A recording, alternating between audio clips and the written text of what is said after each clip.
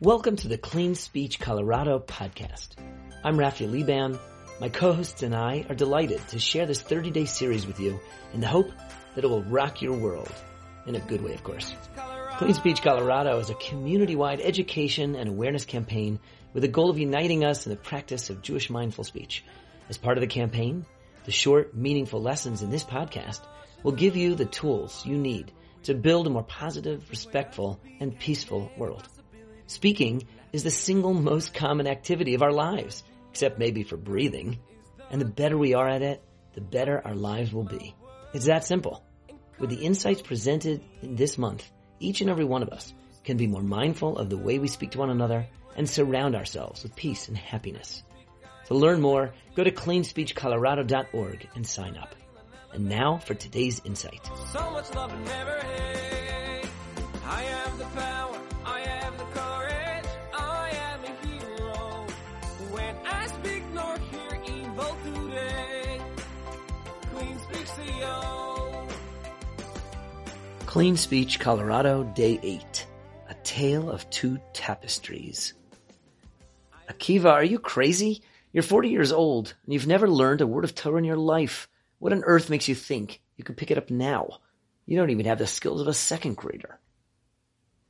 The famous Jewish scholar Rabbi Akiva only started his meteoric ascent to greatness at age 40. Prior to that point, he didn't even know the Hebrew alphabet. Can you imagine how differently things might have gone if his wife, Rachel, had criticized his efforts before they even started? One who lacks faith in their own potential can feel like a failure even in the face of success. A person who believes in themselves, however, can see success even in the midst of failure.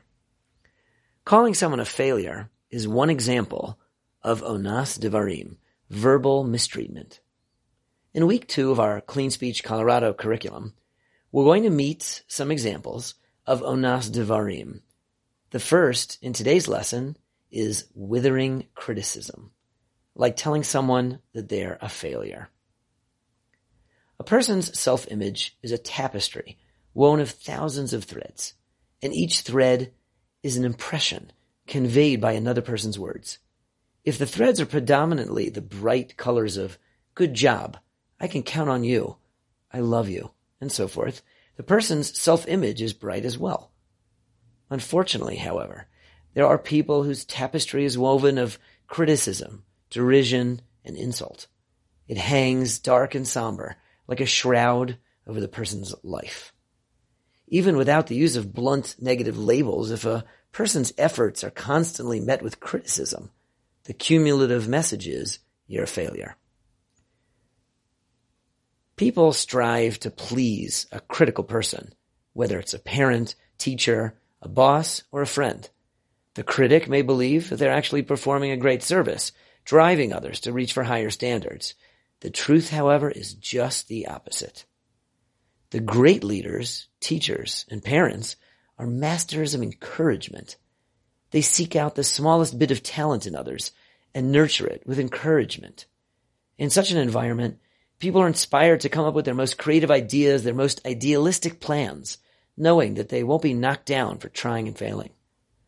The power to build up another human being belongs to each and every one of us. Let's use that power to fill the world with beautiful tapestries. Try this at home. Today, find something encouraging to say to someone around you, even if it's just fanning the flames of a tiny spark.